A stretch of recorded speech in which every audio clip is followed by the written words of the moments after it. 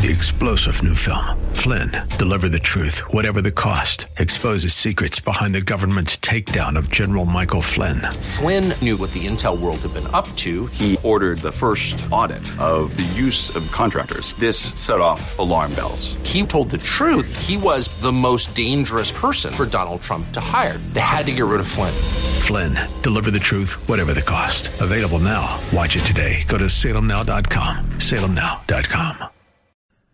Welcome back as we head into hour two. A delight, as always, to bring Brandon J. Weichert back to the show, a columnist for the Asia Times, Washington Times, American Greatness, author of Winning Space, How America Remains a Superpower, The Shadow War, Iran's Quest for Supremacy, and a book coming out next year on China, Biohacked, China's Race to Control Life. Brandon, happy Monday. Busy weekend of news, huh? Oh, yes. And happy Monday to you as well. How are you? I'm fine. Our country and its leadership is not. No. And Very I want confused to. Right now. I want to talk about your piece of the Washington Times on Russia and satellites. But first, let me just bookmark that for a moment. First, Iran. You have a book coming out available next month on Iran. Yeah. This United Nations is about to open its, 77th or 78th General Session this month. Yep. And the president of Iran, Ibrahim Raisi, calmly flies into the United States to attend the UN General Assembly. He gave an interview to 60, just for people to understand how out of touch with the world, out of touch with history these people are. It's not just the mullahs. This is President Raisi. He was asked on 60 Minutes, Brandon, and it's maybe indicative that they even need to ask this question, but they asked him if he believed that the Holocaust happened. You know what his answer was? There are some signs that it did. There are some signs that it did. I just want people to understand what a retrograde, backwards leader on the secular, quote-unquote, non-mullah side of Iran we are dealing with here. As we speak, Iran is spraying down and killing protesters in the streets of Tehran. And this guy just blithely comes to the United States with protection offered by the United States. Yeah. This is a world gone mad, Brandon. Yeah, and remember, this is at the same time that the Biden administration and the Democrats are calling the Republican Party the party of Nazis. Right. This is the same time. So actual Nazis, as represented by Ibrahim Raisi and the Islamic Republic of Iran, and let's face it, that's what they are. They're Nazis with an Islamist flair in Iran. Right. Actual Nazis are coming into the United States, being given top-notch Secret Service protection, NYPD protection, the red carpet's being rolled out for them at the UN. At the same time, the Biden administration is doing everything in its power to hand the Middle East over to a nuclear-arming Iran, looking the other way the entire time while Iran builds nuclear weapons with which to threaten their neighbors and the United States. And meanwhile, Biden is more exercised about, hidden phantom right-wing Nazis or whatever than he is about actual Nazis as represented by the Holocaust-denying or at least the Holocaust skeptical, if that's even a qualifier, the Holocaust denying Ibrahim Raisi, who is speaking, of course, for the whole regime. We remember back to 2008 and 9, Ahmadinejad, the then president of Iran, also was a Holocaust denier, and they were trotting him out in New York City. Columbia University hosted him. That's right. UN hosted him. So this is par for the course. If you are an anti-Semitic, anti-American dictator with delusions of annihilating both the Israelis and the Americans, the New York elite and the Democratic Party writ large will welcome you with open arms, even as they're waging at least rhetorical war on their political opponents at home in the United States, as represented by the Republican Party. Brandon, I want to stick with just a moment, because one of the refrains your listeners will often hear you say is, we're not serious. And there was a time when we were, and we won. I was reminding people in 1983, after the 007 flight, Korean Airliners 007 was shot down. We took this pretty serious, so much so people will say, well, you can't prevent a foreign leader from coming to address the United Nations. You damn well can. Yes, and a Democrat, Mario Cuomo, and a Republican, Tom Kaine, denied landing rights to Andre Gromyko to come here to speak at the United Nations. They threatened to walk out and leave the United Nations. And our deputy secretary to the mission, Jeane Kirkpatrick's deputy, Charles Lichtenstein, said, you want to leave? We'll put no impediment in your way. We will we will stand at the dockside and wave you a fond farewell. And you know what? We didn't have to because they didn't leave. But, once upon a time, we wouldn't allow murderers of Americans and abusers of civilization onto this soil, and it wasn't that long ago. It wasn't that long ago, but now, of course, we have to because of Trump, I guess. Right. I don't know. That's the logic. Well, Trump was so bad for our alliances and for global affairs. Right. He wasn't a citizen of the world. We have to make Iran think well of us, Yes, and of course, Biden is representing a faction of the American elite, a majority of the American elite, who really thinks that it's in our best interest to do a deal with Iran, that the reason Iran has behaved so insanely since 1979 was not because of this ridiculous ideology that the Iranian leadership believes in, this Shiite supremacist, Persian supremacist form of Islamism. No, the American elite says it's just because America's just so awful and they're so bad to the Iranians. That's why the Iranians are acting like this. And if we just play nice with them and we bring them into the fold like we did with the communist Chinese, it'll all work out in the end. And of course, today we're all realizing the truth of dealing with the Chinese Communist Party the way we have the last 50 years. So why not replicate that failed strategy with a lunatic regime that honestly thinks it's their job to bring about the apocalypse and to annihilate their unholy enemies in order to bring about some great heaven on earth moment. This is what they believe. This is who you're dealing with. And this is the regime that the Biden administration and Obama before them and Carter before them clearly have no problem or compunction about doing a big deal with. That's right. That's right. Let me move a little bit east. I mentioned 60 Minutes. Last night, Joe Biden, our president, was asked. Kind of. Yeah. Scott Pelley said there's concern.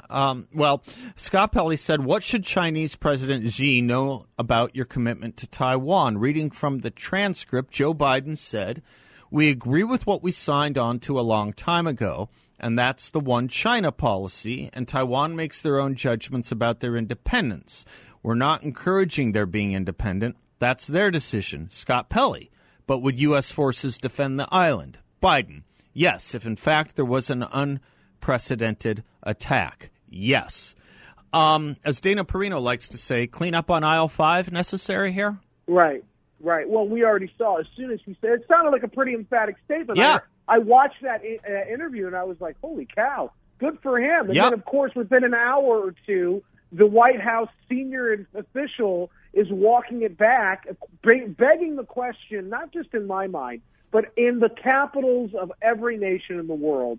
And they have to be wondering, who the heck is running the country here? Yep. Because Biden says, as president, basically, China, you start something with Taiwan, it's direct war with the United States.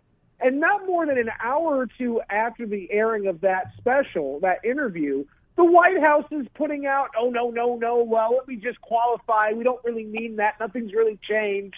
So that indicates to me that, A, there's some kind of power struggle going on behind the scenes. B, Biden's not really in charge, obviously. And C, the Chinese are sitting there going, even within that statement Biden made, unprecedented attack on Taiwan. Right. What does that mean? Right. What is an unprecedented attack? Yeah. Shouldn't it just be an attack on Taiwan? He might have. He probably. I'm giving him the benefit of the doubt. I'll give it and I'll take it. That. He probably was thinking unprovoked, but this is. I have to go to break. Can we pick this up on the other side? But here's the thing. This is not the first time he's done this, or the first time the White House has had. This is like 3 times he has done this, and the White House has had to clean it up. Deja vu all over again. Deja vu, which tells me something even more dangerous, which is Joe Biden is not capable of learning or listening or even understanding recent history. Now, exactly right. Let me take a quick commercial break, Brandon. We'll come back and pick up on that. And then I want to talk to you a little bit more about China and policy. You tweeted something about China sending a warning to the U.S. about domestic electrical vehicle battery production. And then I want to get to your piece in the Washington Times on Russia. Brandon Weichert is our guest. You can follow him on Twitter. He is at We the Brandon. We the Brandon. I'm Seth. He's Brandon, and we'll be right back.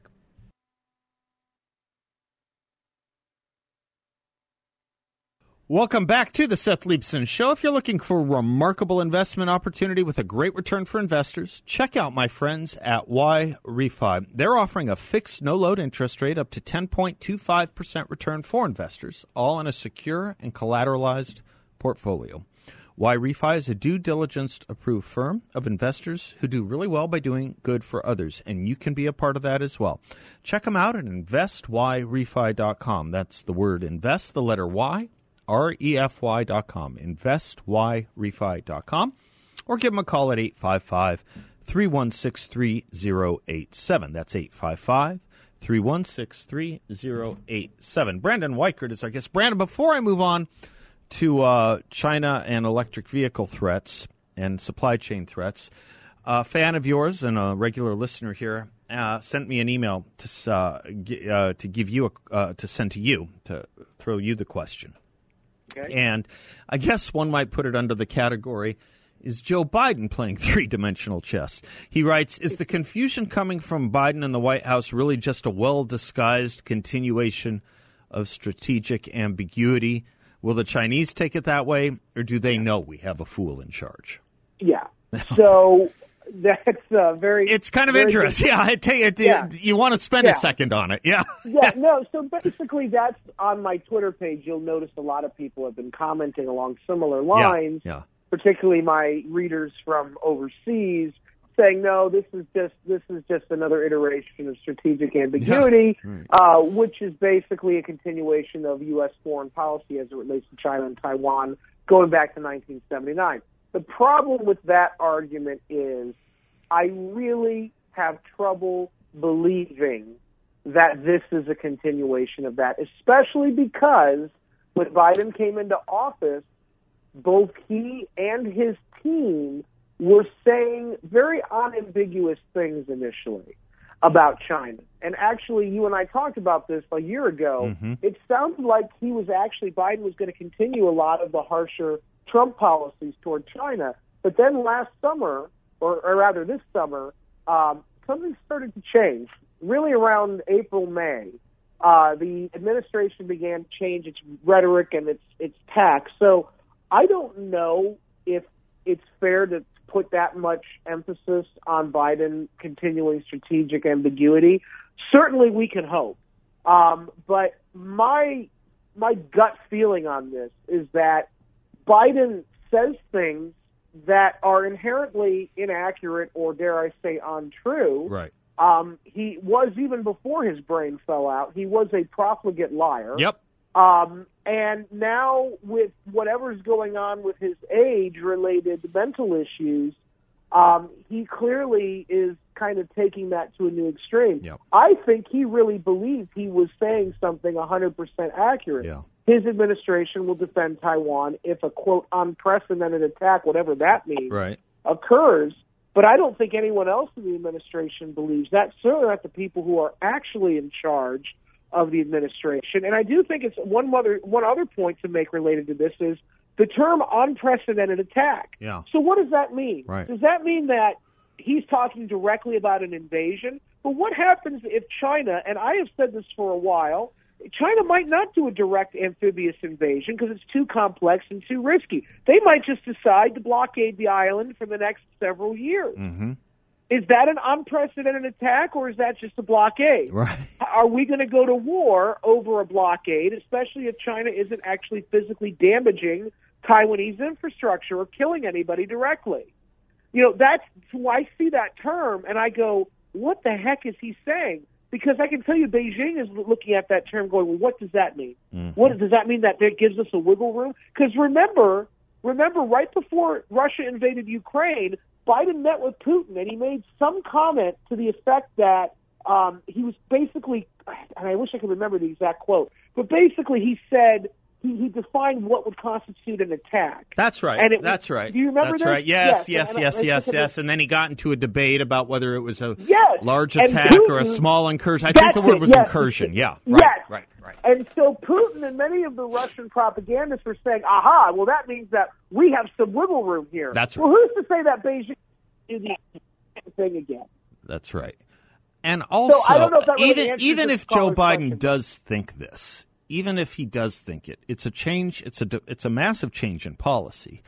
But if you're an ally of the United States, in this case Taiwan, what the heck are you thinking when the president says that and immediately the entirety of the rest of the administration says, no, not that. We don't mean that. I think that they are hanging their hat on the hope, like your callers or the guy who wrote into you, that this is all just part of strategic ambiguity. Yeah. But I don't think it is. Yeah, I don't either. And I got to tell you, the Taiwan Relations Act is written in such a way where it gives a lot of wiggle room to an American president for if they don't want to defend Taiwan, there are 1,000,001 ways under the Taiwan Relations Act that we are not obligated to do it, despite having that alliance. Oh yeah, no, it was written it was written direct with with volitional ambiguity, shall we say? Yes, all absolutely. right. What is this thing about China sends a warning to the U.S. about domestic battery production? My gosh.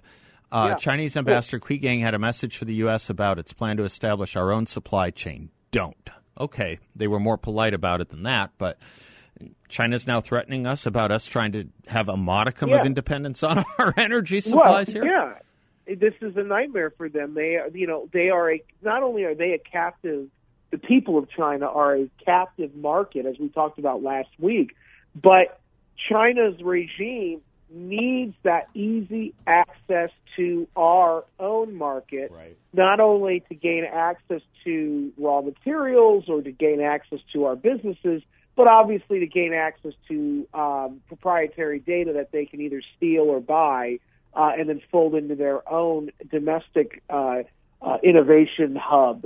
And so if we were to cut them off and to diversify from them, which we need to do, and we have started to do, and I hopefully by the end of the decade we will have done, that could spell a disaster for China at a time when they're already nuking their own real estate market to try to force that money, instead of going into real estate, they're trying to redivert it into the technology sector of China to force growth there. Imagine now if America actually did follow through and, if not cut off entirely, seriously reduce the connectivity between our tech market, in this case with electric vehicle battery production, and China. That could really do damage to China's economy. It could slow down the global economy in a certain way because we're so dependent on one another. But the longer term could be that America finally gets self-sufficient again in a very critical area. And that could set the tone for the rest of America's trading profile as it relates to China. And that's a nightmare. Remember, I am convinced that Donald Trump's agricultural trade war, which he was doing to just get a better deal on those products with China, I think Xi Jinping and the Chinese leadership viewed that as an unofficial act of war, which is why they probably launched COVID-19 at us to destabilize us in response. So I think that they are looking at trade as a weapon, and they're worried, if the Americans pull back, well, then we're going to get hit severely because we can't then gain access to that technology and whatnot, and that hurts them economically. I think that's right. Brandon, let me take a quick commercial break. When we come back, let's get to your Washington Times piece out today. Russia readies to attack U.S. satellites. Other pleasant news. I'm Seth. He's Brandon. We'll be right back.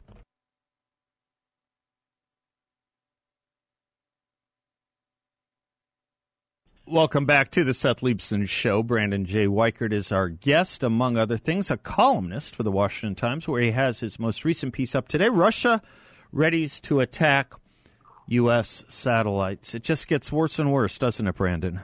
Yeah.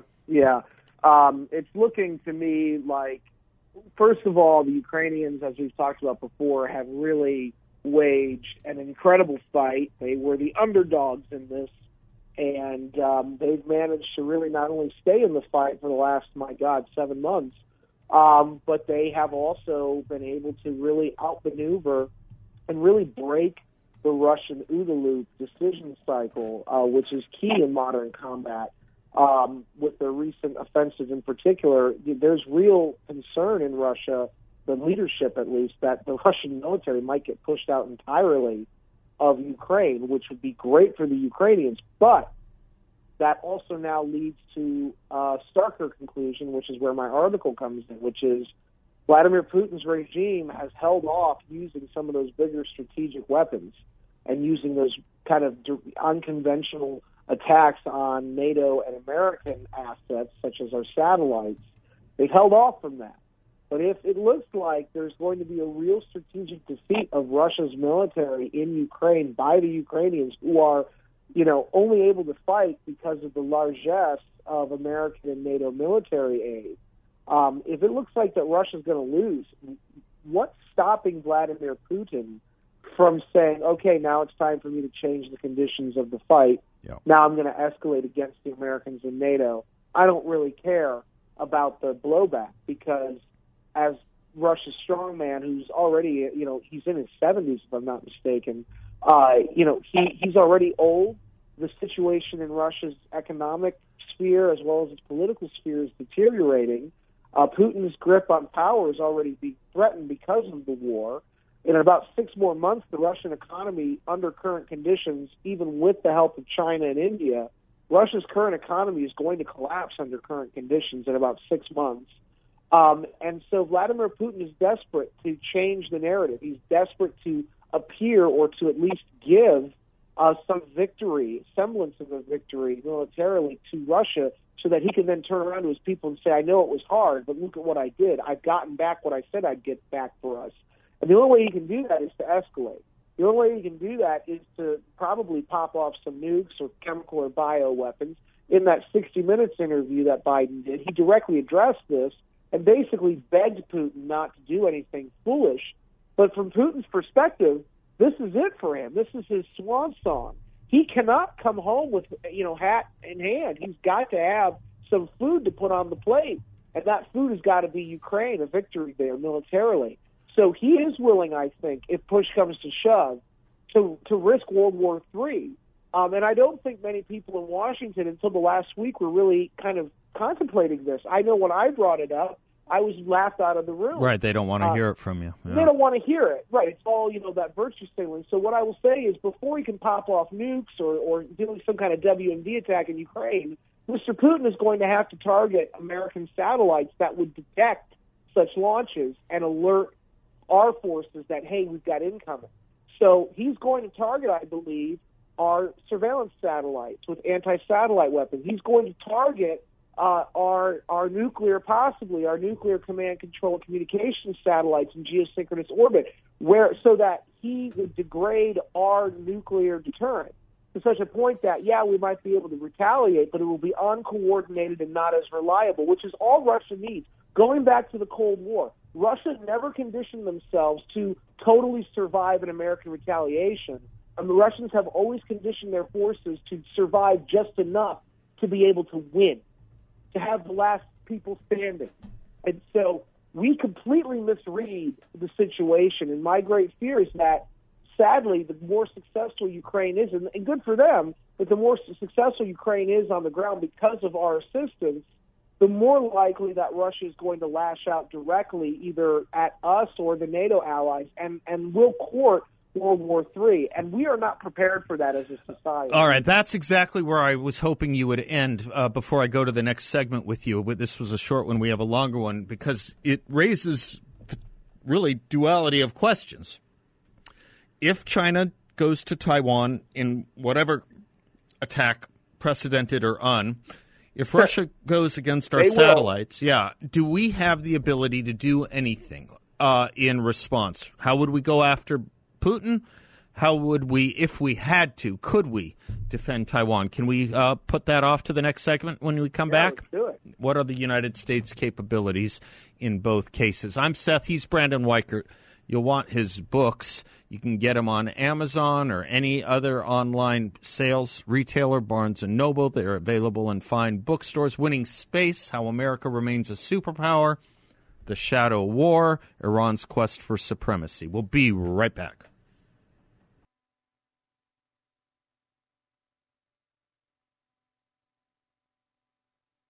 Welcome back to the Seth Leibsohn Show. Brandon J. Weichert is our guest. Hey, Brandon, you want to hear something you might like? Yeah. For a change? Okay. I was over at Amazon looking at your books, and Amazon gave me 3 recommended authors I might also like since I looked for you. I got William Bennett, I got Dennis Prager, and I got Tom Wolfe. Not a bad crowd you're in. I'm very honored, all 3. Wow, those are big shoes to fill. Not a bad crowd. All right, Brandon. If Putin does go after our satellites, what would be the proportionate or right or even effectual or doable response from the United States? Well, this is the problem, is that everybody's talking about proportion, but the reason that the Russians are targeting those satellites is because it is inherently disproportionate. We are more reliant on space assets than any other country in the world. The Russians and Chinese know that. This is why they are targeting those systems. It is relatively cheap for them to do this compared to the kind of very expensive damage they're going to do to us in space. And so I think this is how most of Washingtonians, this is how they address it, is, well, what's the proportionate response? I think that we should not be looking at a proportionate response. I think we should be looking at a disproportionate response because it is inherently a disproportionate act. Good. And then also in terms of the whole response part, I think that we are way too reactive in space. And how space works is a little bit different. You know, if you get hit on land or at sea or in the air, conceivably you can pretty much pivot and hit back. The problem is in space, because of the way the orbital mechanics work, you destroy a satellite or a constellation of satellites, the debris from those destroyed systems may ricochet. Remember that great 2013 Sandra Bullock, George Lucas film, Gravity? Right. Okay, so that it's called the Kessler syndrome. Mm-hmm. Basically, you destroy an object in space, it creates a debris field. Space is a vacuum. So that debris is going to scatter and shoot everywhere. It's not going to just disappear. It's going to go somewhere, and it could knock out in a cascading fashion all of the rest of the space assets in orbit. So even if the Chinese or Russians are trying to be surgical in their strikes, if they're using a kinetic weapon at least, they could potentially knock out all of the world's satellites or a large chunk of them, which is a huge damage to the world and to the United States in particular. So we can't wait to react. Once you start losing in space, you don't stop losing in space. And once you lose space, you lose all the other domains on Earth, land, sea, air, and in cyber. So the best thing to do would be to stay left of boom. Okay, you do not want to have to fight a space war. So something we should be doing is the president should come out, and people should not walk this back in the White House.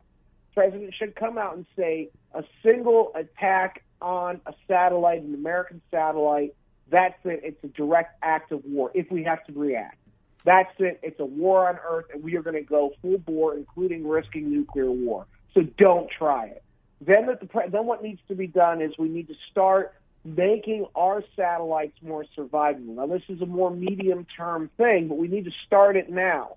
We need to make our satellites harder to kill. We need to look at Elon Musk's Starlink model, where he has thousands or hundreds of these rudimentary satellites operating in a constellation, but they're easy to replace if they get damaged, and they're easy to maintain. Our current military satellites in particular are very complicated, and so they're easy to destroy, and when they go, they're so complicated, they're too expensive to replace in a timely manner, and the Russians and Chinese know this. There are a few spares on hand. So we need to work on making our satellite constellations less sophisticated and more easily replaceable. Then we need to work on being able to offload the functions of those military satellites that could be destroyed in the war. We need to work on basically burden sharing with allied satellite constellations beyond what we already do, And then also we need to be able to burden share even with civilian constellations that may be nearby. And the reason is because at that point, we can't worry about necessarily securing the data. We have to worry about maintaining capabilities in a fight. Now, that's all if we get hit. But preferably, we would get to a point where we have developed such a robust counter-space capability of our own that the Chinese and the Russians wouldn't dare to screw with us up there. We're not there yet because the bureaucracy in Washington has been very resistant to this until very recently. And so until we get an actual leadership, in Washington that takes this thing seriously and brings a lot of, resources to bear, we're going to still be nibbling around the edges. And it isn't going to be pretty because now we're in the point of no return. We're at that critical crisis where Russia very easily could attack and destroy these satellites. And I don't really know what we can do in the near term to prevent the attack. All I know is we can respond, but that response will precipitate a larger, wider, possibly nuclear war. And at that point, we'll be firing with reduced capabilities, reduced line of sight, reduced reliability of the deterrent. And so this is really a nightmare scenario in the near term. It really is. Which raises a series of questions about what we could do if we had to defend Taiwan as well, especially when the reports are from the Pentagon that if there was a change in policy and we are gearing up to defend Taiwan, we don't have the military footing or capability, I think, or at least arsenal. At least it hasn't been planned for such an eventuality. Right. I don't think it has. Well, and remember, we've already depleted most of our major weapons stores that would be needed to defend Taiwan. They've been depleted in Ukraine. Right. And so now, and the Chinese know this. Yeah. They're not dumb. And so they very easily could pull the trigger, whether it's a blockade and or invasion of Taiwan, and they could do it in a way that's going to stretch the American military machine, which is already stretched to its breaking point. And so I do believe that, yes, China's going to attack Taiwan, and I think it's going to be a heck of a lot sooner than what we are believing it will be. The Pentagon's running around saying 2027 is the magic year for that to happen. I think it could happen in the next few months, the next 6 months. I really do, especially if it's a blockade, because that's a lot easier for China to do. And all they need to do is let the Russians keep harrying us and, distracting us. And then, oh, by the way, Iran is going to do something as well. And so now you've got two of these big regional players screwing with us. And that all that China needs at that point is to do something to Taiwan, and they know that we can't sacrifice those other two areas. We don't have enough resources to fight a 2.5 front war, so we're going to have to start picking and choosing where we're going to fight, and that's where we get into a real problem. And so, yeah, China's absolutely going to do something soon, and they're looking at Russia, letting Russia drain us, and then right when we think we've got this thing resolved, I think that's when China's really going to go hot and heavy. Brandon, as I said earlier, excuse me, it just gets worse and worse, which I guess is what militates in favor of having such a strong posture and such a decisive and clear posture that we don't get to these right-of-boom situations in the first place. Strength deters. Exactly. That's what Rummy said, and he was right. Brandon J. Weichert, bless you, sir. Godspeed to you, and thank you for your time with us as well as your scholarship. You betcha. I'm Seth Leibson. Be right back.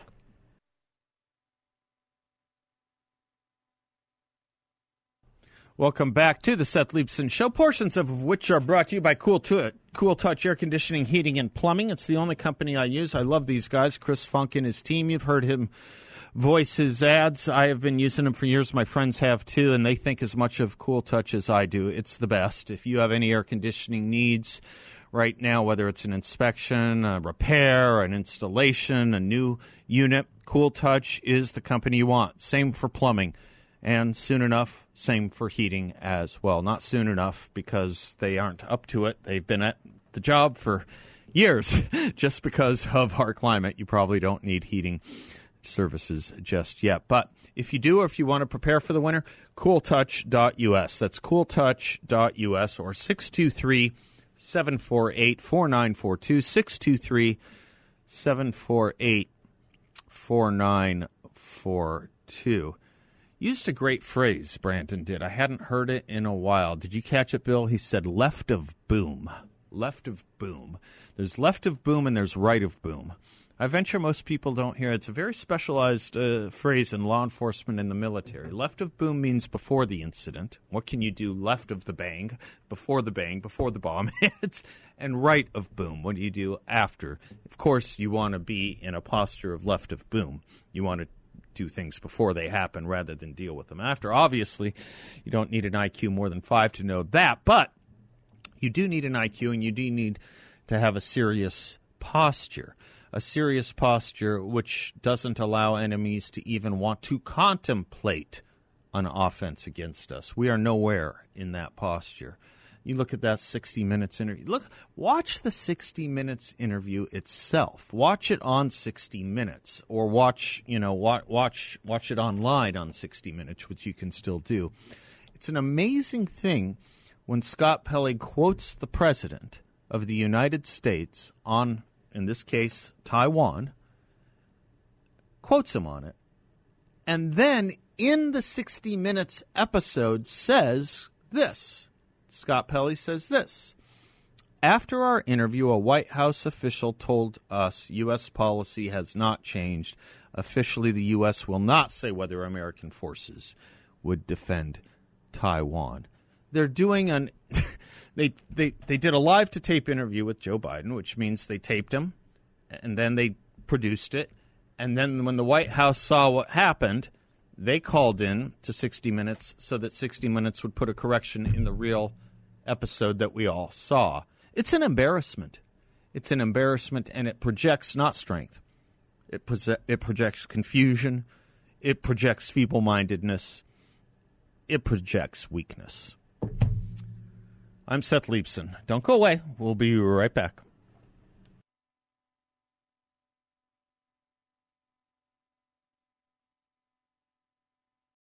Three-star General Michael J. Flynn, head of the Pentagon Intelligence Agency, knew all the government's dirty secrets. He was one of the most respected generals in the military. Flynn knew what the intel world had been up to. He understood its funding. He ordered the first audit of the use of contractors. This set off alarm bells.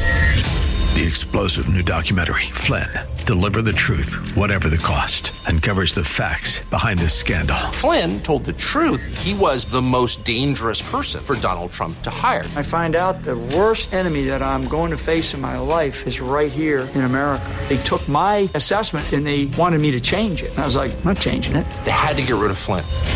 With in-depth interviews, archival footage, and never-before-seen personal records of the man behind the headlines. I just felt like I was drowning. Flynn, Deliver the Truth, Whatever the Cost. Available now. Watch it today. Go to salemnow.com. salemnow.com.